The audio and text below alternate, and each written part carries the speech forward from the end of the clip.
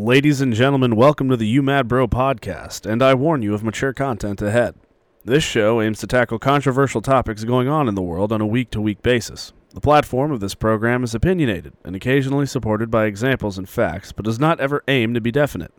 That being said, the views offered by our hosts and guests are not intended to offend or hurt the feelings of any person, no matter their race, gender, sexual orientation, political viewpoint, etc. They only serve as catalysts for poor attempts at humor and maybe a different way of thinking.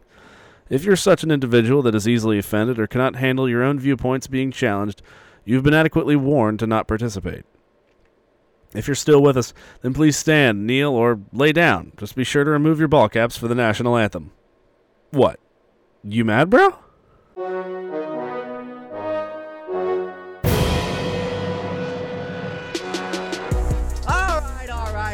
All right. Everyone settle down.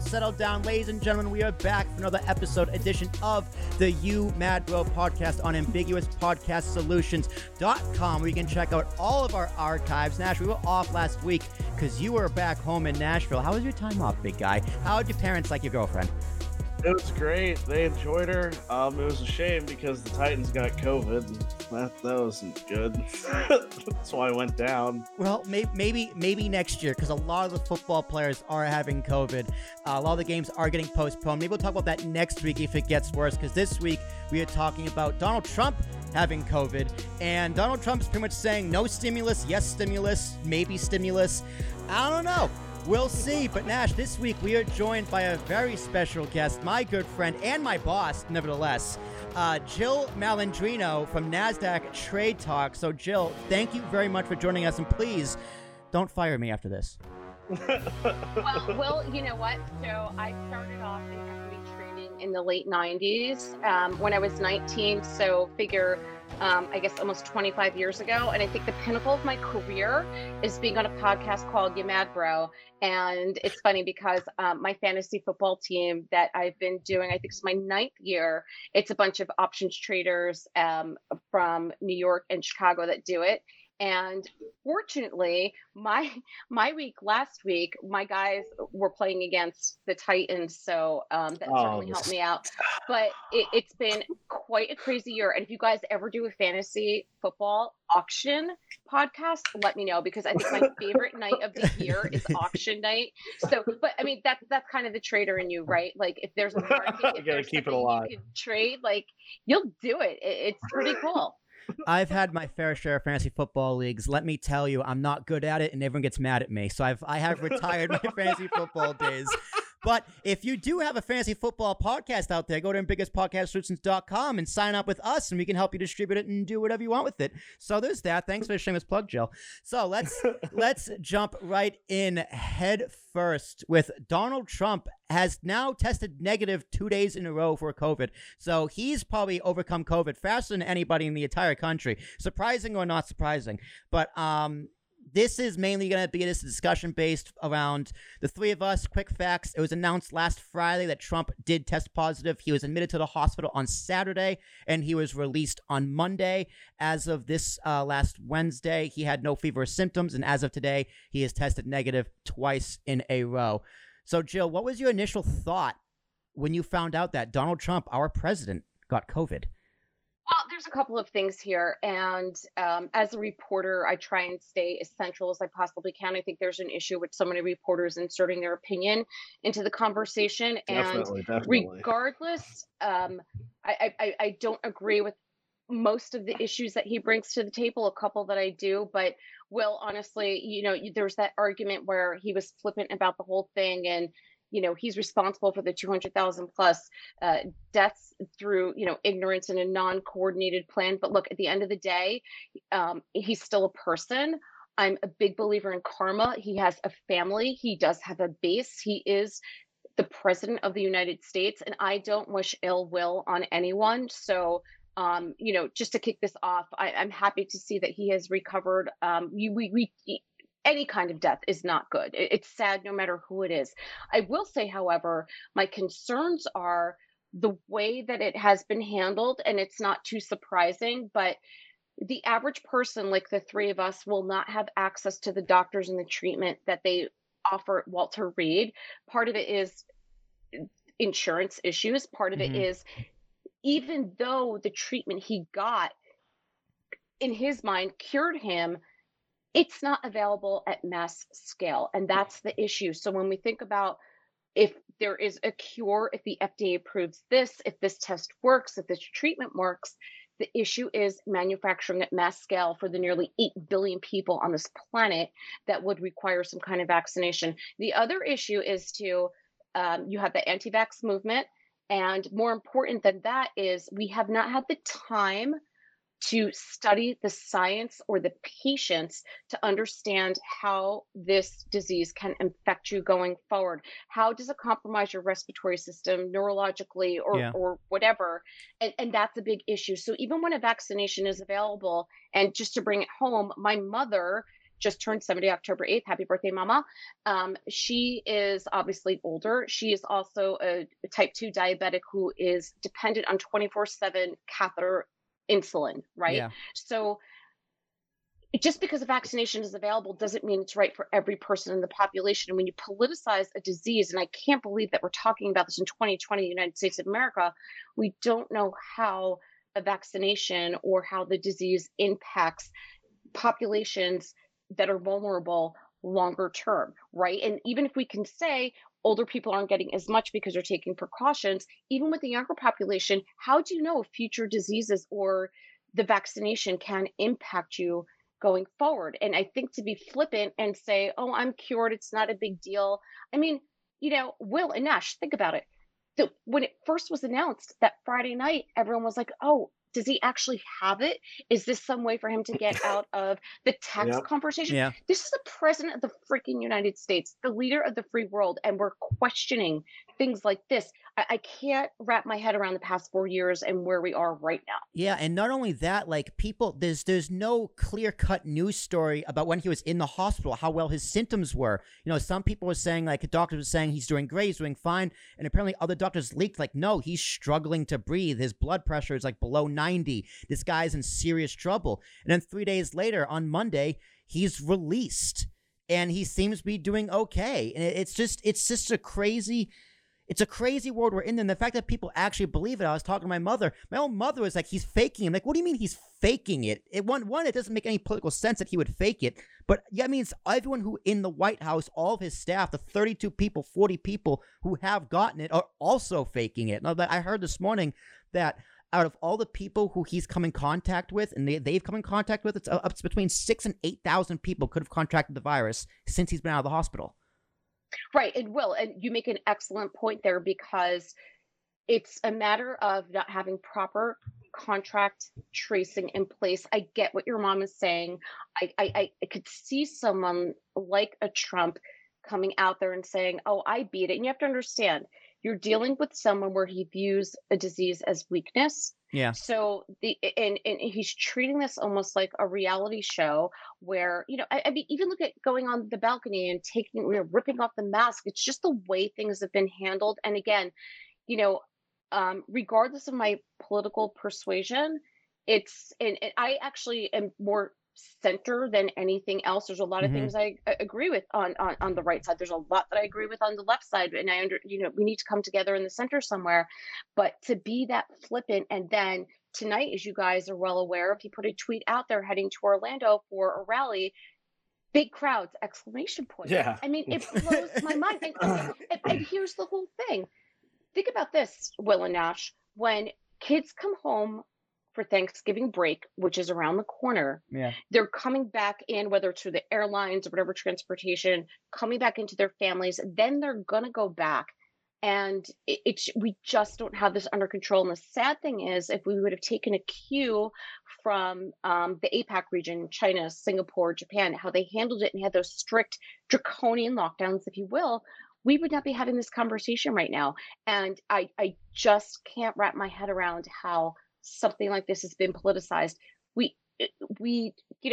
There was when we had an epidemic, when President Obama was in office and we took some strict measures, we actually sent doctors overseas to Africa to try and help eradicate this. And there's a lot of people out there who thought that was pretty extreme, but guess what? It didn't come onto our shores, right? So the ignorance to science, the ignorance that we've had, not fully staffing our State Department, not listening to the CDC and other medical experts out there. I just don't understand why, because one of the platforms that Trump has been successful with is the growth in our economy and the stock market. And we can discuss that down the road. But the stock market we is will. not the economy. we definitely will. Once we get to the actual stimulus, Joe, I definitely want to ask you some questions I definitely can't ask our guests. In hand, ready to roll. It is my job to report on the markets. But if we would have put some of these measures in place, we wouldn't be struggling with the economy right now, because the fact of the matter is the services jobs that were lost are not going to come back.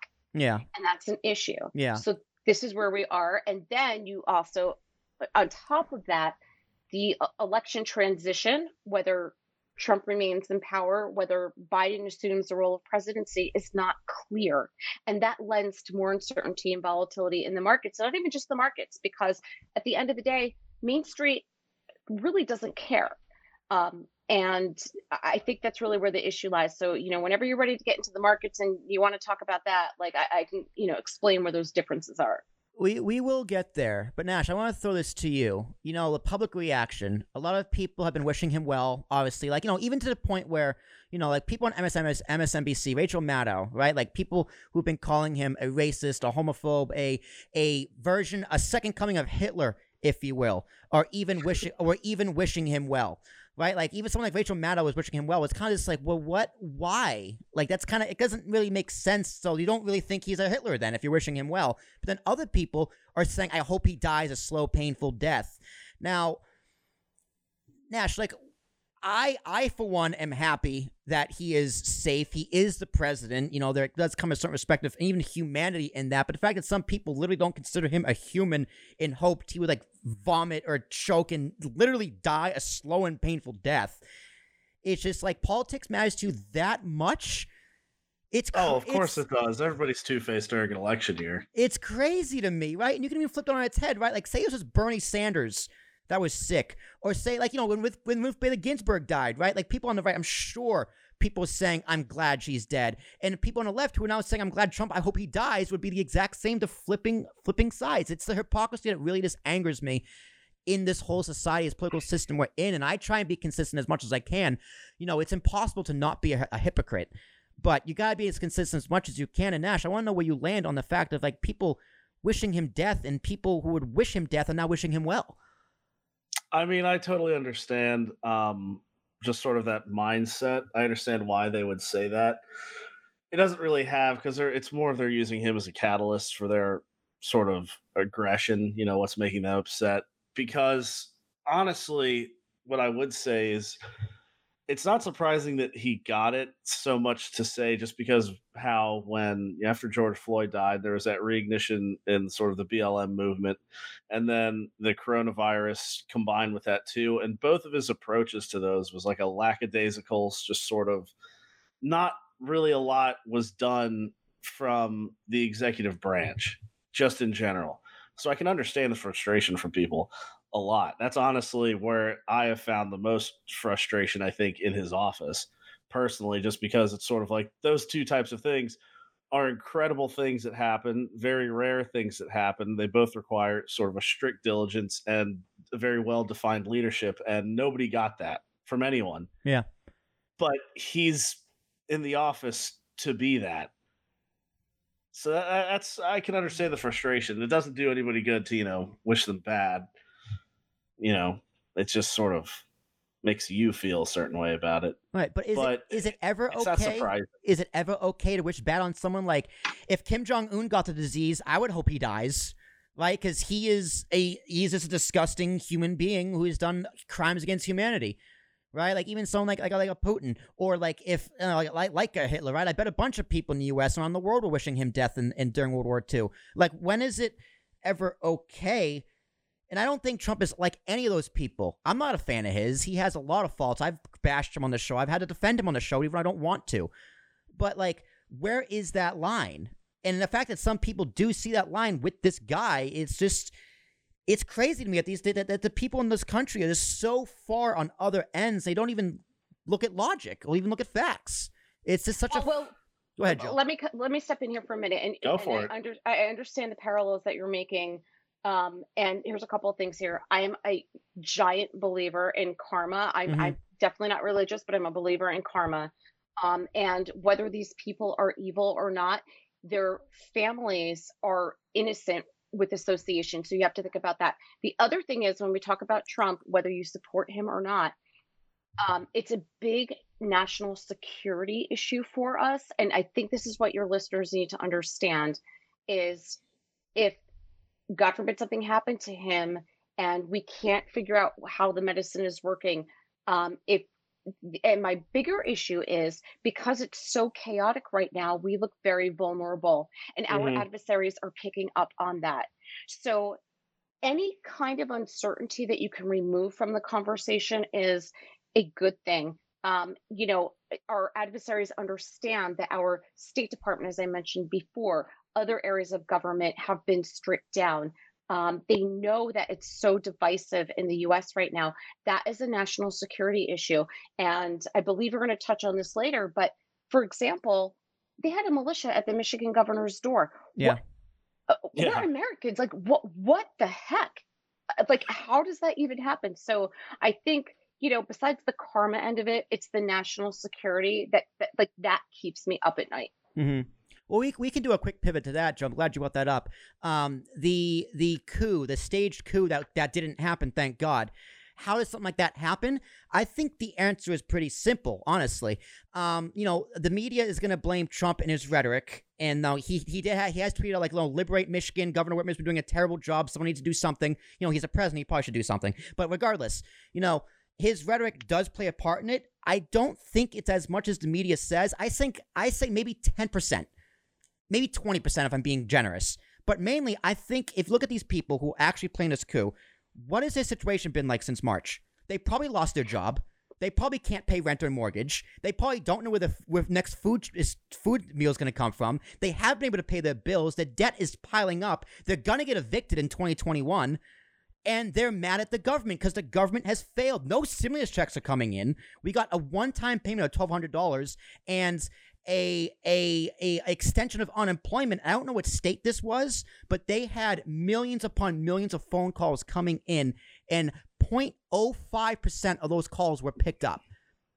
So no one's getting help. And that is your point. Exactly. Right. So when you talk about stimulus and so forth, that is on the federal level. Yeah. And I think not even just Obama, but presidents in the past, if you don't agree with a political persuasion, I also think that Trump has an issue with any woman that's in power. And clearly the governor of Michigan is a woman. And this is what bothers me the most, right? Whether I agree with him or not, he is the president of the United States. His sole job should be protecting his constituents, the citizens of the United States. And the fact that he is so clear that he gives a shit about the red and not the blue states is so concerning to me. We should all be his people. And I can't understand how this has been allowed to happen.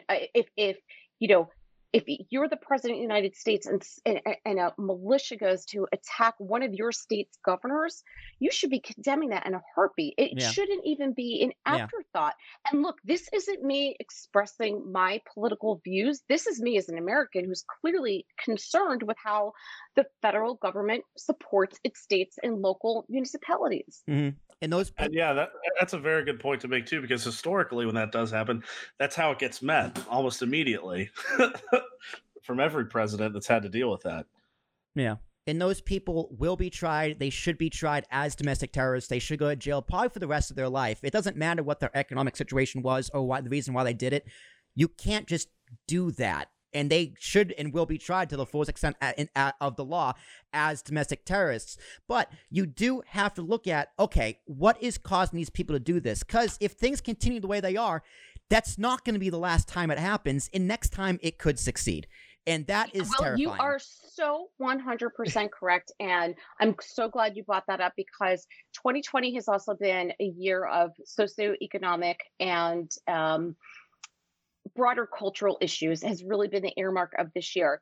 And I understand frustration. I have been through a number of layoffs. I went through it after 9/11. I went through it after the financial crisis, which is I went from trading to media.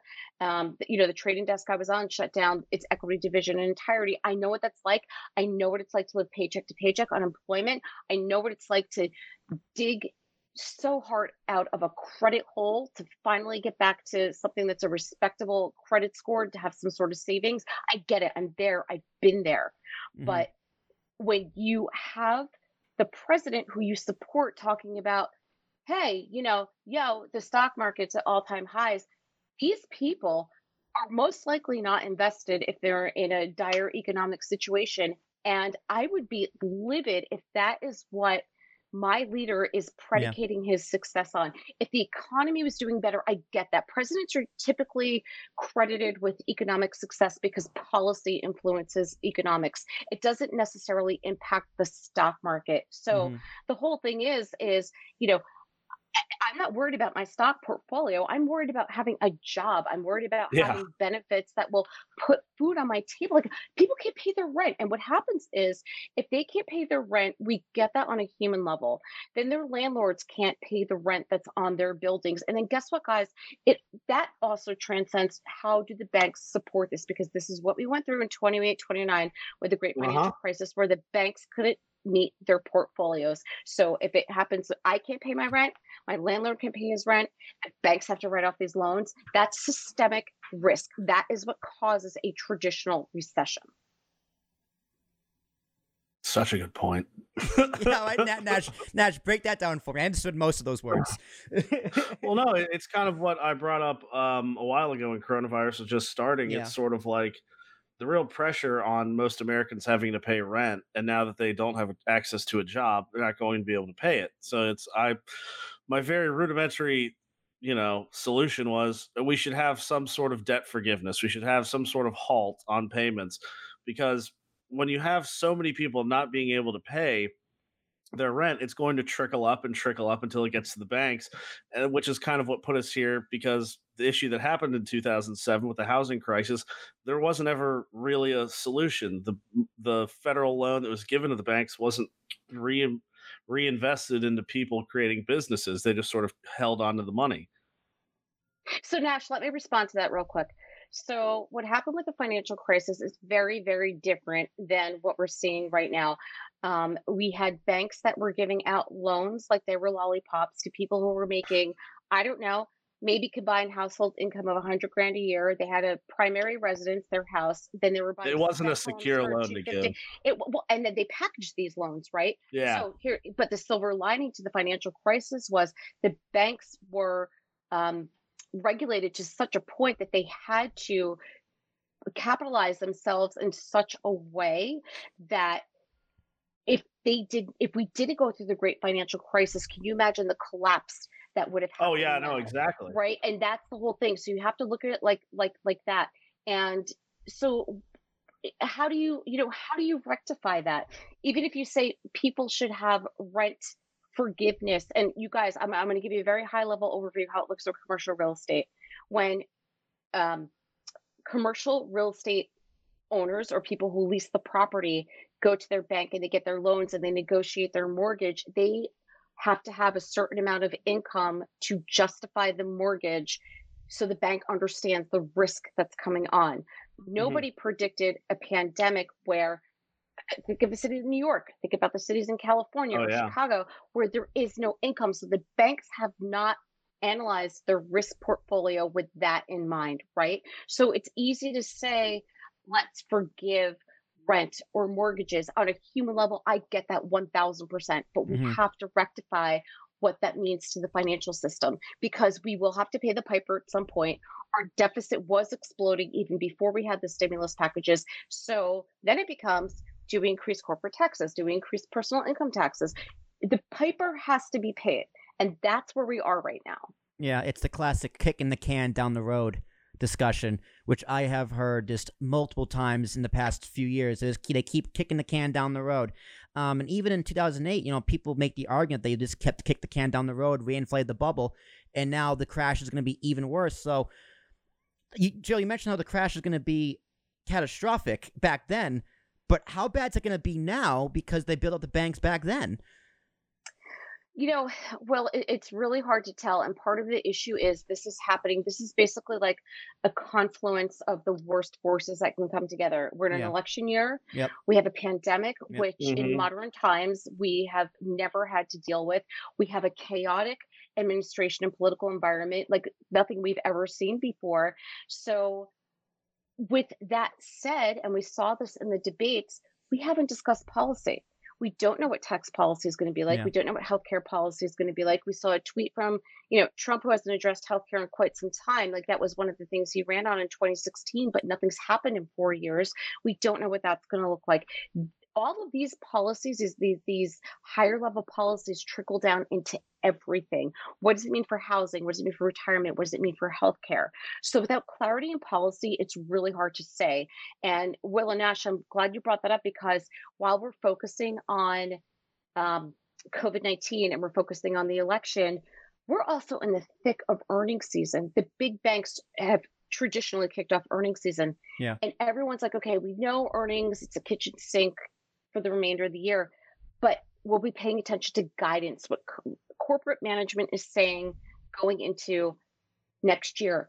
If they don't understand what policy looks like, and this is especially more important for small and mid-sized businesses, they don't know what it's going to look like when it comes to tax policy, when it looks like, with the supply chain, what it looks like to imports and exports. And that's the issue. We honestly have no idea what Q1 is going to look like. And between that and the risks with COVID-19, these are the things that like keep me up at night. These are the things I ask the people I interview what they think it's going to look like. Mm-hmm. And I think that's an incredibly good point to make too. Just how much of this is getting swept under the rug without an actual solution, sort of really being attempted. Like that the impacts for that are astronomical. I don't even know where to begin with all of that. Yeah, and this is where we are. So, part of the issue is when we see tweets like we saw today, and the bigger issue is why we're conducting policy on Twitter is beyond me, but that's the environment that we're in. When you see a tweet, markets almost at all-time highs, it goes back to the points that the three of us have made before. That's not what people are thinking about on Main Street. They are worried about. They don't. And look, with you guys, I don't want to sound like, I'm the old lady with my Werthers on my porch, but my butterscotch Werthers on my porch, like, get off my lawn. But the thing is that you guys are fortunate that you have developed your careers and have transitioned where you're focused more on the media and tech side of it. People who are in services like travel, like food, like hotels, like airlines, all that kind of stuff, they don't have the opportunity they don't have the luxury of what the three of you are doing right now. I mean, Will and I, we work together at NASDAQ, and fortunately we've been able to pivot to a virtual environment, and the markets have been resilient enough to keep us employed. And believe me, having gone through 2 layoffs due to situations like this, I get that. But the bigger seismic shift that needs to happen is we need to retrain Americans to have these skill sets. So when we talk about bringing the coal industry back online, when we talk about, the oil sector coming back online, that is, it is not a long-term strategy. I know there's a big thing when we talk about infrastructure spend and the Green New Deal. And I know when you say green, we associate it with Bernie Sanders. I know when we talk about climate change, we think of, granola Birkenstock wearing people. The issue is, and here's the issue, is that it is not about that. And for Trump, the low hanging fruit, and I hate that term, would have been infrastructure spend. Because the fact of the matter is, if you want to retrain people for these newer economy jobs like technology, like EV, electronic vehicles, sustainable sources of energy, that is where the future is going. And the fact of the matter is we're so far behind when it comes to Europe and APAC because they are employing these strategies. Like that spend is not just about these green energy companies, if you will. This is about the future of America's education and skill set. Yeah. And that's what the key is. Like, it makes no sense to, like, I just don't understand it. And I think if you have the infrastructure spend, you have the education, and it's a seismic shift. It's going to cost a lot of money. It's going to cost a lot of political buy-in. And then you need the average American that is going to have to get on board and do this. And you guys, like, I've been there personally myself. Like, I went to community college the first 2 years because then I went into the city to work. I finished off my degree online, Will, which you're very well aware of, at UMass. Yep. I am applying for grad school for online work because I know I'm not going back on the trading desk. Like, the sell side of the business is not what it was when I started in the late 90s. So I've had to invest in my education, my time. Will, as you know, I've handed in papers on almost every continent on this planet with my travel. Yep. Like, but it has to happen. You will not survive otherwise. Yeah, Nash knows my good old phrase, adapt or die. But I mean, like, Joe, all those phenomenal points, and it starts with the top. It starts with our leadership. It starts with the people we elect coming together to have these kind of conversations, to come up with these plans. Instead, they're bickering over stimulus, and they're bickering over how much money to give for what sector. They're bickering about, what needs to be in it. They're blaming on whose fault. And my thing is, like, you get whose fault it is, but then what do you do after? So let's go into this stimulus. In a series of tweets on Tuesday, President Trump said he is halting all negotiations on the COVID stimulus package until after election, adding, quote, "Immediately after I win, we will pass a major stimulus bill."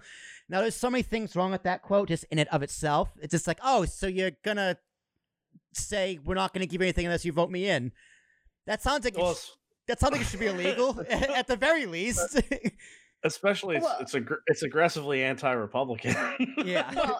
Okay. So, oh my God, Nash, I'm so glad that you said that, because traditionally, fiscal spending has been like the cornerstone of the GOP and conservative policy. Here's a couple things here.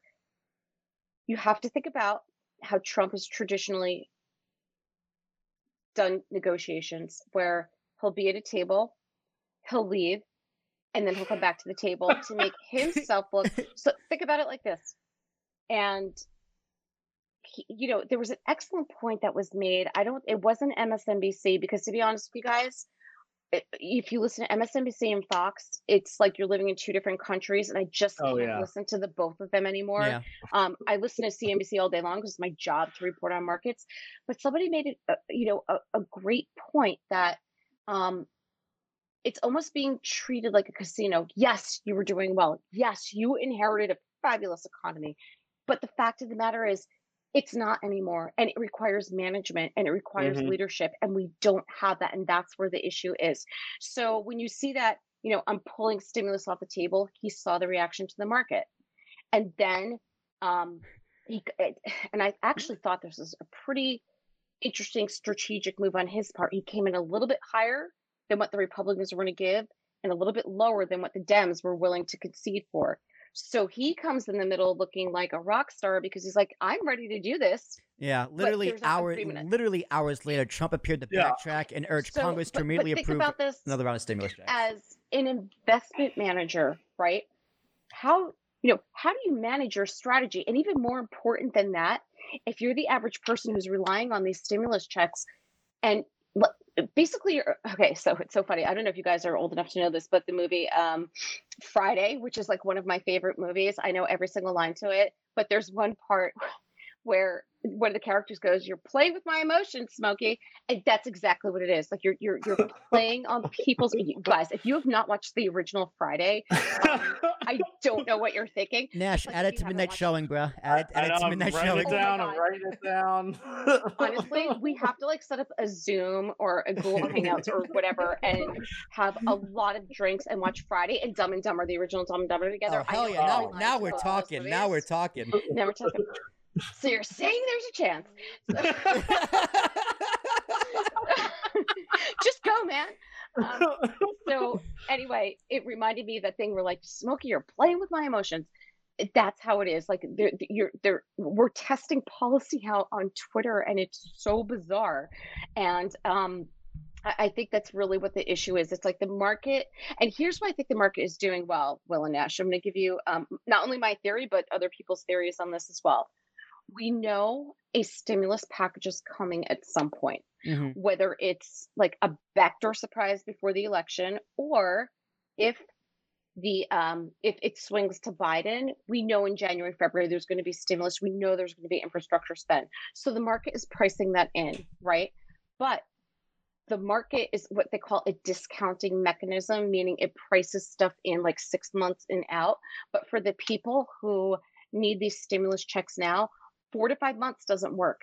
And that's a concern because that's when you start looking at systemic economic breakdown, where if you can't pay your rent, small businesses don't come back online, banks don't get paid. That's the issue. Yeah. So the jobs while aren't coming the back either. market, Will, you're 100% right. And while the market is pricing in different scenarios, the economy is not the market. And you guys, if you want a hashtag, like the hashtag is the economy, the market is not the economy. Mhm. Like you should be saying that all over the place. And that's the issue because look, I'll tell you what, when I went through my layoffs, I was in my early 20s. You know, it didn't matter to me what the stock market was doing, but it mattered to me when my credit score was getting shellacked and I was living paycheck to paycheck and oftentimes missing rent. I get it. I've been there. So these are the issues that the dichotomy between the market and the economy is the issue. So when you have someone tweeting ad nauseum about the stock market and no one understanding the economic impact, that's where the concern is. And look, it has nothing to do with Trump or the Republicans or the Democrats. It's anyone in that position of power doing that would be on my shit list. Like that, it's not a good thing. Yeah. It's not true. I feel like the average American doesn't care about anything that Trump or Biden is saying. Like he touts about the stock market, like the NDX all-time highs, the Dow is all-time highs, like whatever. Now, I heard this stat a long time ago. Julie can probably attest to the accuracy of this, but the stock market, 92% of the stock market is made up of the top 10% of the country. I would say it's even less than the top 10% of the country, and I don't have the exact stats on that, but you are absolutely right. So saying that the stock market is up means literally nothing. It's like the general health of the country. But let's talk about that, and that's a great point that you're making, Will, because you and I talk about the NASDAQ 100 every day, right? It's part of our job. So there's a concentration of, let's say, the top 10 stocks that move that index, which it's been doing very well because, and Nash, I'll argue this, it's not the work from home stocks, it's the work from anywhere stocks. We're not just working from home, we're working from anywhere. Yeah. So those are the stocks that are doing well. What's been interesting with this week, and I'd even argue last week after we, probably mid to last week when we got out of, some of the volatility that we saw, we're seeing broader participation. And what that means is, so we know the stocks that have been leading the market, Apple, Amazon, Microsoft, Google, Facebook, Zoom, those kind of stocks. But when you see participation in sectors that have been beaten up, financial sectors for sure. And the reason being is with such a low interest rate environment, it's very challenging for banks to be profitable because there's something called net interest margin that relies on the level of interest rates. That's why we haven't seen participation in bank stocks, energy stocks, which were challenged even before COVID-19 because we have so much supply of oil and not enough demand. COVID-19 totally threw that off. And the issue is, depending on where oil is trading, so I think it's like, as of tonight's recording, somewhere in the 38, 39, for especially American producers and refiners, if it's under that $40 level, it makes it very challenging for them to be profitable. So it's been a really tough time for energy and financial stocks. Small cap stocks, which are part of the Russell 2000 index, are really relying on interest rates, US dollars, and basically the government being open. We saw some participation there. My concern is going forward, and we know this in the Northeast especially, not only because of the cold weather, but the way that our local governments have handled it. Without outdoor dining or outdoor services, we run into risk of shutting down services and restaurants again. And I will say one more thing. When you look at the airlines, they make their money off of corporate travel. Think about the services industry. Will, you know this very well. I'm on the road 25, 30 times a year. Yep. I have not paid for airline tickets. I have not paid for Ubers. I have not paid for meals. I have not paid for hotels. Now, times that by the millions of people that do what I do, right? Yeah. Oh, yeah. So it's not going to be back online 100% 2021, probably more closer to 2022. You have all of these industries that employ so many people, and that's what we need to think about. And that's really where I think the crux of the conversation needs to be around. Well, Joe, I'm glad you brought up the airlines, because that's one of the things they were bickering about this week. So Nancy Pelosi proposed at least a $2.4 trillion in stimulus, but Trump said he would not agree to a deal of more than $1.6 trillion. And now a big part of this was the airlines. And then Trump came back and said he would approve another round of stimulus checks, as well as $1 billion for both airline payroll support and the Paycheck Protection Program for small businesses. I guess who needs the most support? Because and for me, in times like this, and Nash, you might agree to this, that in times like this, the most important people to bail out is the people, not let alone the industries or the corporations or the lobbyists, like we saw in that first stimulus package got bailed out. How the hell did that happen? But like, you need to bail out the actual people before anyone else. If bailing out the people means bailing out the airlines for the jobs, that's one thing. But this money shouldn't go to like big corporations, because that trickle down doesn't exist. It should, but it doesn't. Nash, am I wrong? I don't think you are too wrong. What worries me so much is a lot of things are sort of teetering on the edge right now. And that was an incredible point that Jill brought up about sort of the outdoor dining aspect, because just where we live, Daffy, we see a lot of it sort of it's staying above the water because the weather's been pretty temperate. But one thing to consider is just if another thing that we're not expecting happens again. So if you're in the United States, if you're anywhere from like Mississippi below, Texas below, snowfall usually isn't that big of a deal. What if they have a snowstorm? What if places that usually have nothing to do with that type of weather, what if that tiny thing, like how much would that impact it when it's already on the edge? Yeah, just 4 years ago, I grew up in Braintree, Massachusetts. My dad was like, it snowed every weekend from the middle of December to the end of March. Every single weekend it snowed. They had like 3 feet, 4 feet for the entire year. Businesses can't operate. Like it rained today. Businesses couldn't operate as well. Now in Hoboken, indoor restaurant is a thing, but it's like, do you bail them out? Like who gets bailed out first? Like, and this is not the first. This is not the second round of stimulus. They've been multiple stimulus packages. There's been $7 trillion of debt added just this year. Our national debt is now higher than what the country's GDP is. But that's a good point, Will. And like, what do we do? What do we do? So here's a couple of things. Like what your dad said. I know what winter he's talking about, but we can't be bailed out forever, right? This can't be a culture of participation trophies, right? So when you are a smaller or mid-sized business, you take on an extraordinary amount of risk, and you need to be able to plan these things out. Do I need to open up a second or third chain? Perhaps I need to think about what would happen if these scenarios lie. And I'll tell you guys something I've learned really well from trading. Options traders will tell you this. When you go into a trade, your first thought shouldn't be, how much money can I make? It's intuitive to do so, but your first question needs to be, what's my loss? And that is how risk managers think. That's what successful traders and executive teams think. What is my risk? How am I planning? So you can't bail out everything. Clearly, COVID-19 was not on anyone's radar. No, anyone's radar. And so that's part of it. There is that you have to have some sort of risk accountability as well. The other point I would like to make is, when you think about the airlines, it's a little bit different of a scenario because of the amount of people they employ. They have an incredibly strong union. And what happens with the airlines trickles down to hotels and other services industries. You also think about this. Pilots, I believe, have to have, I know they do. I don't know the exact data behind it, but they have to have so many consistent hours in the air to legally be able to fly by the FFA.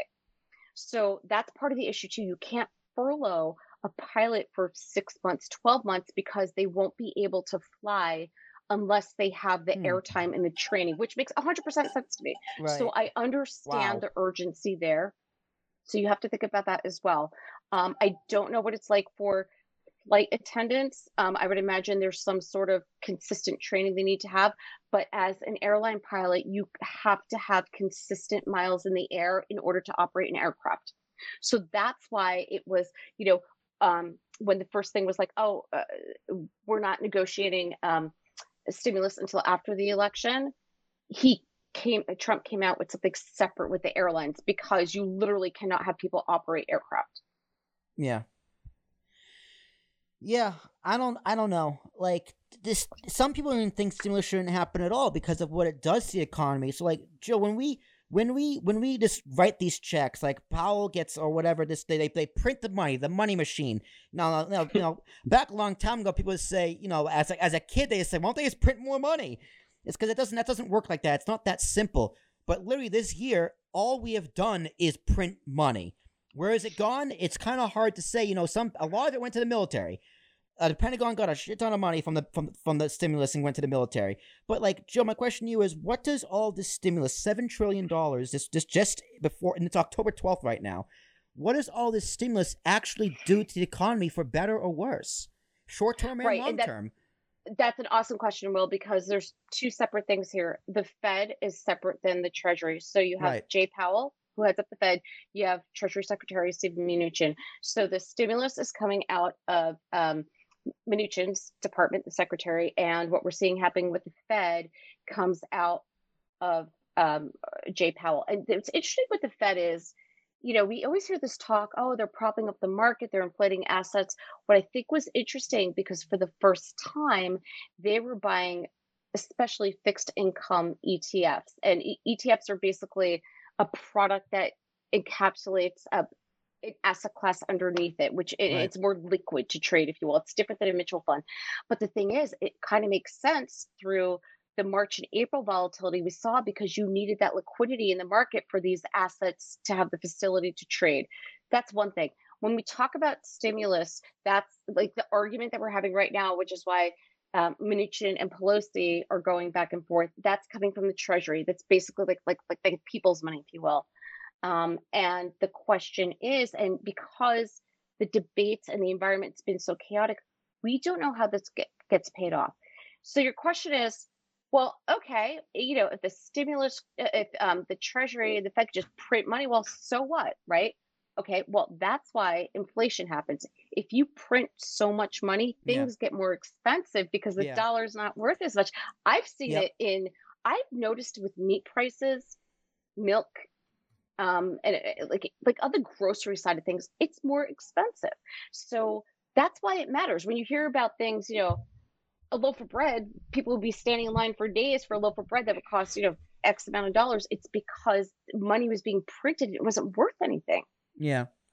That's another good question I actually have. Like, what is going to happen to the U.S. dollar? Because right now, like, the world's reserve currency is the U.S. dollar, right? Mm-hmm. It was the gold standard national. I believe Nixon was the one who took it off the gold standard. You're the historian.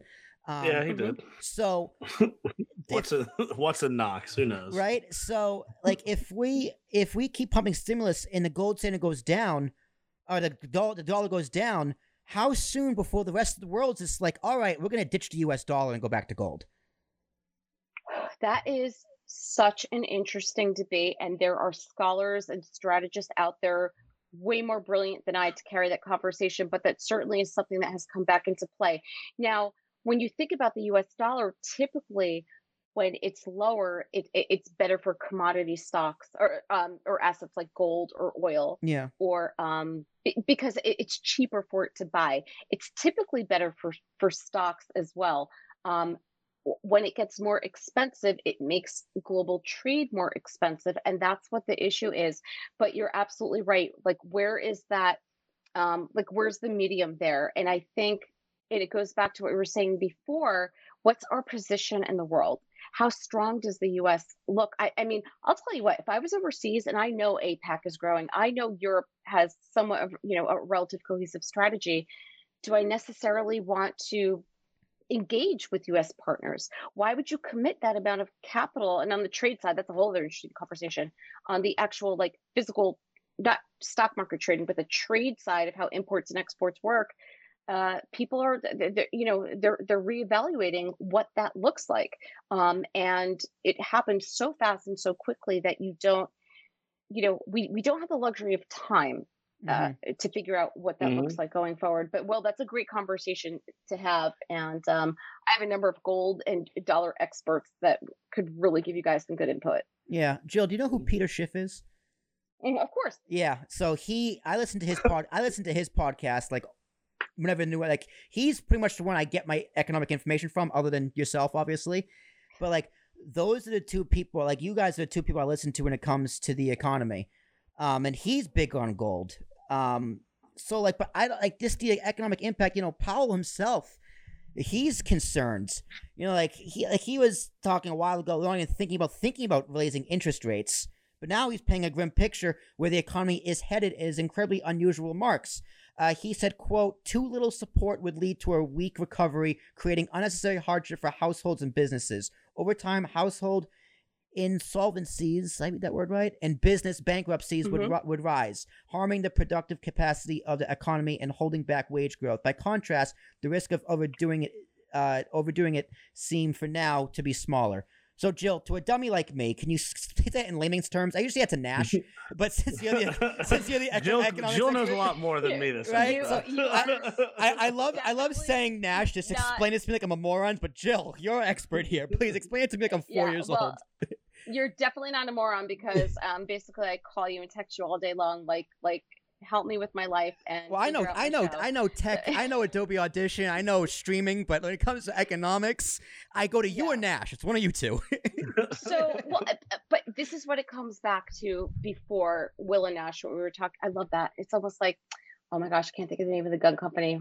Smith and Wesson. Yeah, Smith and Wesson. Nash from the South, he knows guns. Okay, here's a stock market expert who can't even recall the name. But you guys, it goes back to what we were saying before, how with lack of being able to pay rent and inject consumer spend into services industries, that is the true mark of a classic recession. So that's what the issue is. It's not, when you talk about the stock market, that's one thing, but if people can't pay their rent, their bills, food shop, consumer shop, which would be interesting because as you guys know, we're going into holiday 2020 shopping. That's what leads to a classic recession. And you have to understand too, so GDP, gross domestic product, which are all the receipts that come into the US economic spending, 70% of that is allocated to consumer spend. And Will, you might recall from the millions of interviews you've had to sit through, what did we talk about in 2018 and 2019? The strength of the consumer is what led the market higher, right? So in 2020, as the page turns and the narrative shifts, it's no longer the consumer, it's the work from anywhere stocks that are moving it. But we have, the majority of the profit made for retail happens in Q4 with holiday spend. And that's kind of, part of where Powell was going from. And I think why we had some chaos around the stimulus package was the market clearly reacted to what Powell said because it makes sense. I get that. So, just because you have access to the treasury and you can print money and have stimulus checks and so forth, it doesn't mean that the underlying economy is okay. And I don't want to be, again, you guys, I don't want to come across as having a certain persuasion to one side or the other or being doom and gloom, if you will. Right. But I think we have to take off the rose-colored glasses and critically look at what this means. And I think that's where, Powell has the same concerns. I mean, it comes to a point where you need to look at reality, right? Like the real unemployment rate, meaning people, they don't count discouraged workers. So I think the unemployment rate's now around maybe 10%, but the real unemployment's close to 20, 25%. You know, you have upwards of 28 million people who can't pay their rent, up to 30% of the country who literally don't know where the next meal is going to come from. Like, screw the economy. How do we fix that? Right? Like, that is a big issue. And then another of it might be, okay, you pump in the stimulus, but then it goes, okay, how does that affect the economy? So, like, Nash, you have a blank check. And how much would you write for stimulus, and where would you put it? Oh my gosh! I know that's very tough question. I know that's literally the question politicians are asking each other right now. It's what Pelosi and Mnuchin are trying to discuss right now, and just having this conversation makes me realize, okay, it's not just that simple as just bail out the people, right? Because it's not. You know, back in March they were just like, all right, we'll bail out the corporations and see what happens. It'll go away by summer. Yeah, but it didn't. Yeah, exactly. You got to hope for it. It seemed more like they were asking themselves what flavor of ice cream they'd have, but. For me personally, it's sort of like tech, for instance, because that's sort of where my expertise lies the most in. What you see most in is medium-sized businesses are where it starts. It doesn't really start small because tech is something that if you don't know anything about it, you're probably not going to hear a lot about it. We all know it's important for sure. But most people that are operating a business, you know, it's something that sort of gets brushed off to the side, and not until they have some sort of third party or somebody else come in and explain how it's incredibly important and can save things. But right now, it's hard to see that because if you're a medium sized business, that really isn't on the forefront of your cost because it's something that you know nothing about, and it's incredibly hard to explain if you know nothing about it. Large businesses can do it, I think, relatively easier because most of them right now are tech. You know, you see Amazon and Microsoft. They can kill that because that's all they do. They know the importance of it and they can thrive off of that. They don't necessarily need the face to face that everybody else does. But if you look at somebody like a construction company, they may have nobody that understands the technical side, how important that is. But they're probably not going to spend on it, even though it could probably save them in the long run and do them a lot of good now. They're not just going to understand that. So it's very difficult. That's sort of my whole principle on this thing is where do I put the money? Because I can't think of putting it in one place is going to help everybody. Yeah.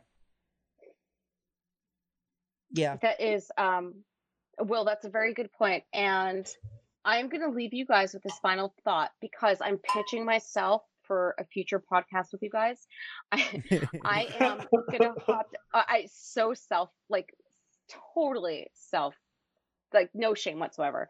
So I'm actually hopping to another webinar, which is around decentralized finance and blockchain and digital assets and how that is what's leading the global economy to how we transact payments, to how we make the financial system democratized to everyone. Well, I mean, we have, covered this multiple times in the past, so I'm going to hop up to something like that. And I would love to come back. I am so shameless. And absolutely not. Perfectly all right. how decentralized finance works and all of the opportunity that lies there. But I want to thank the both of you. This has been, I mean, honestly, if I was going to this webinar, I would have spent all night with you guys and hopefully have not bored your entire audience. But I think these are important conversations to have. I think we need to look at what's happening now economically, politically, and socially, and what it could potentially look like going forward when we look at different ways to access capital markets and finance. And I think that's such an exciting conversation to have. So I'm incredibly grateful, and this was so much fun. Of course, Jill, thank you so much. Awesome. So much for being on this show. I know how busy your schedule is, so I was about to wrap it up anyway.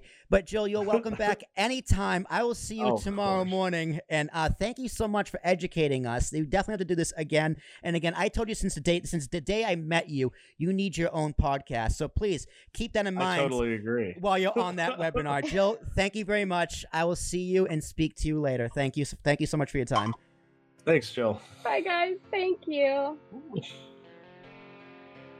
And ladies and gentlemen, that'll wrap up episode number 61 of the You Mad Bro podcast, chatting it up with the boss. Wow, Nash, I gotta tell you, that was not at all how I thought this podcast would go, but goddamn, I'm happy it did. Oh yeah, that was incredible. Jill just took the reins. Like, don't worry, Will, I got this. I have way more years of hosting experience than you do. I got this. You sit in the back seat, and Nash, you were in the trunk. I'm trying to get to talk more. But ladies and gentlemen, perfectly fine. If you want to hear me and Nash talk more, go to ambiguouspodcastsolutions.com to find more. Next week, it'll be me and Nash again in the saddle talking about God knows what with God knows who. But go to our archives, listen to our full show, our Medium article with us. If you caught us last week, a second one is coming this weekend. This one will have more personal information about us answering questions about this podcast and about you guys. So thank you so much for listening.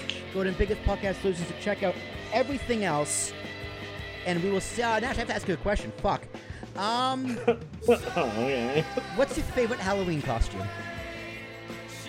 Like that I like to wear, or that I like That you have worn. That I have worn. I was like a lion for like 2 years in a row.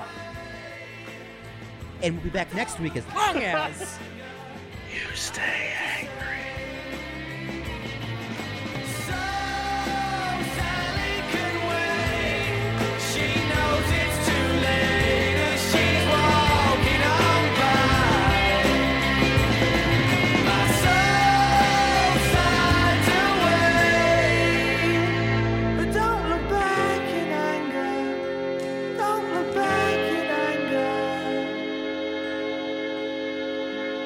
I heard you say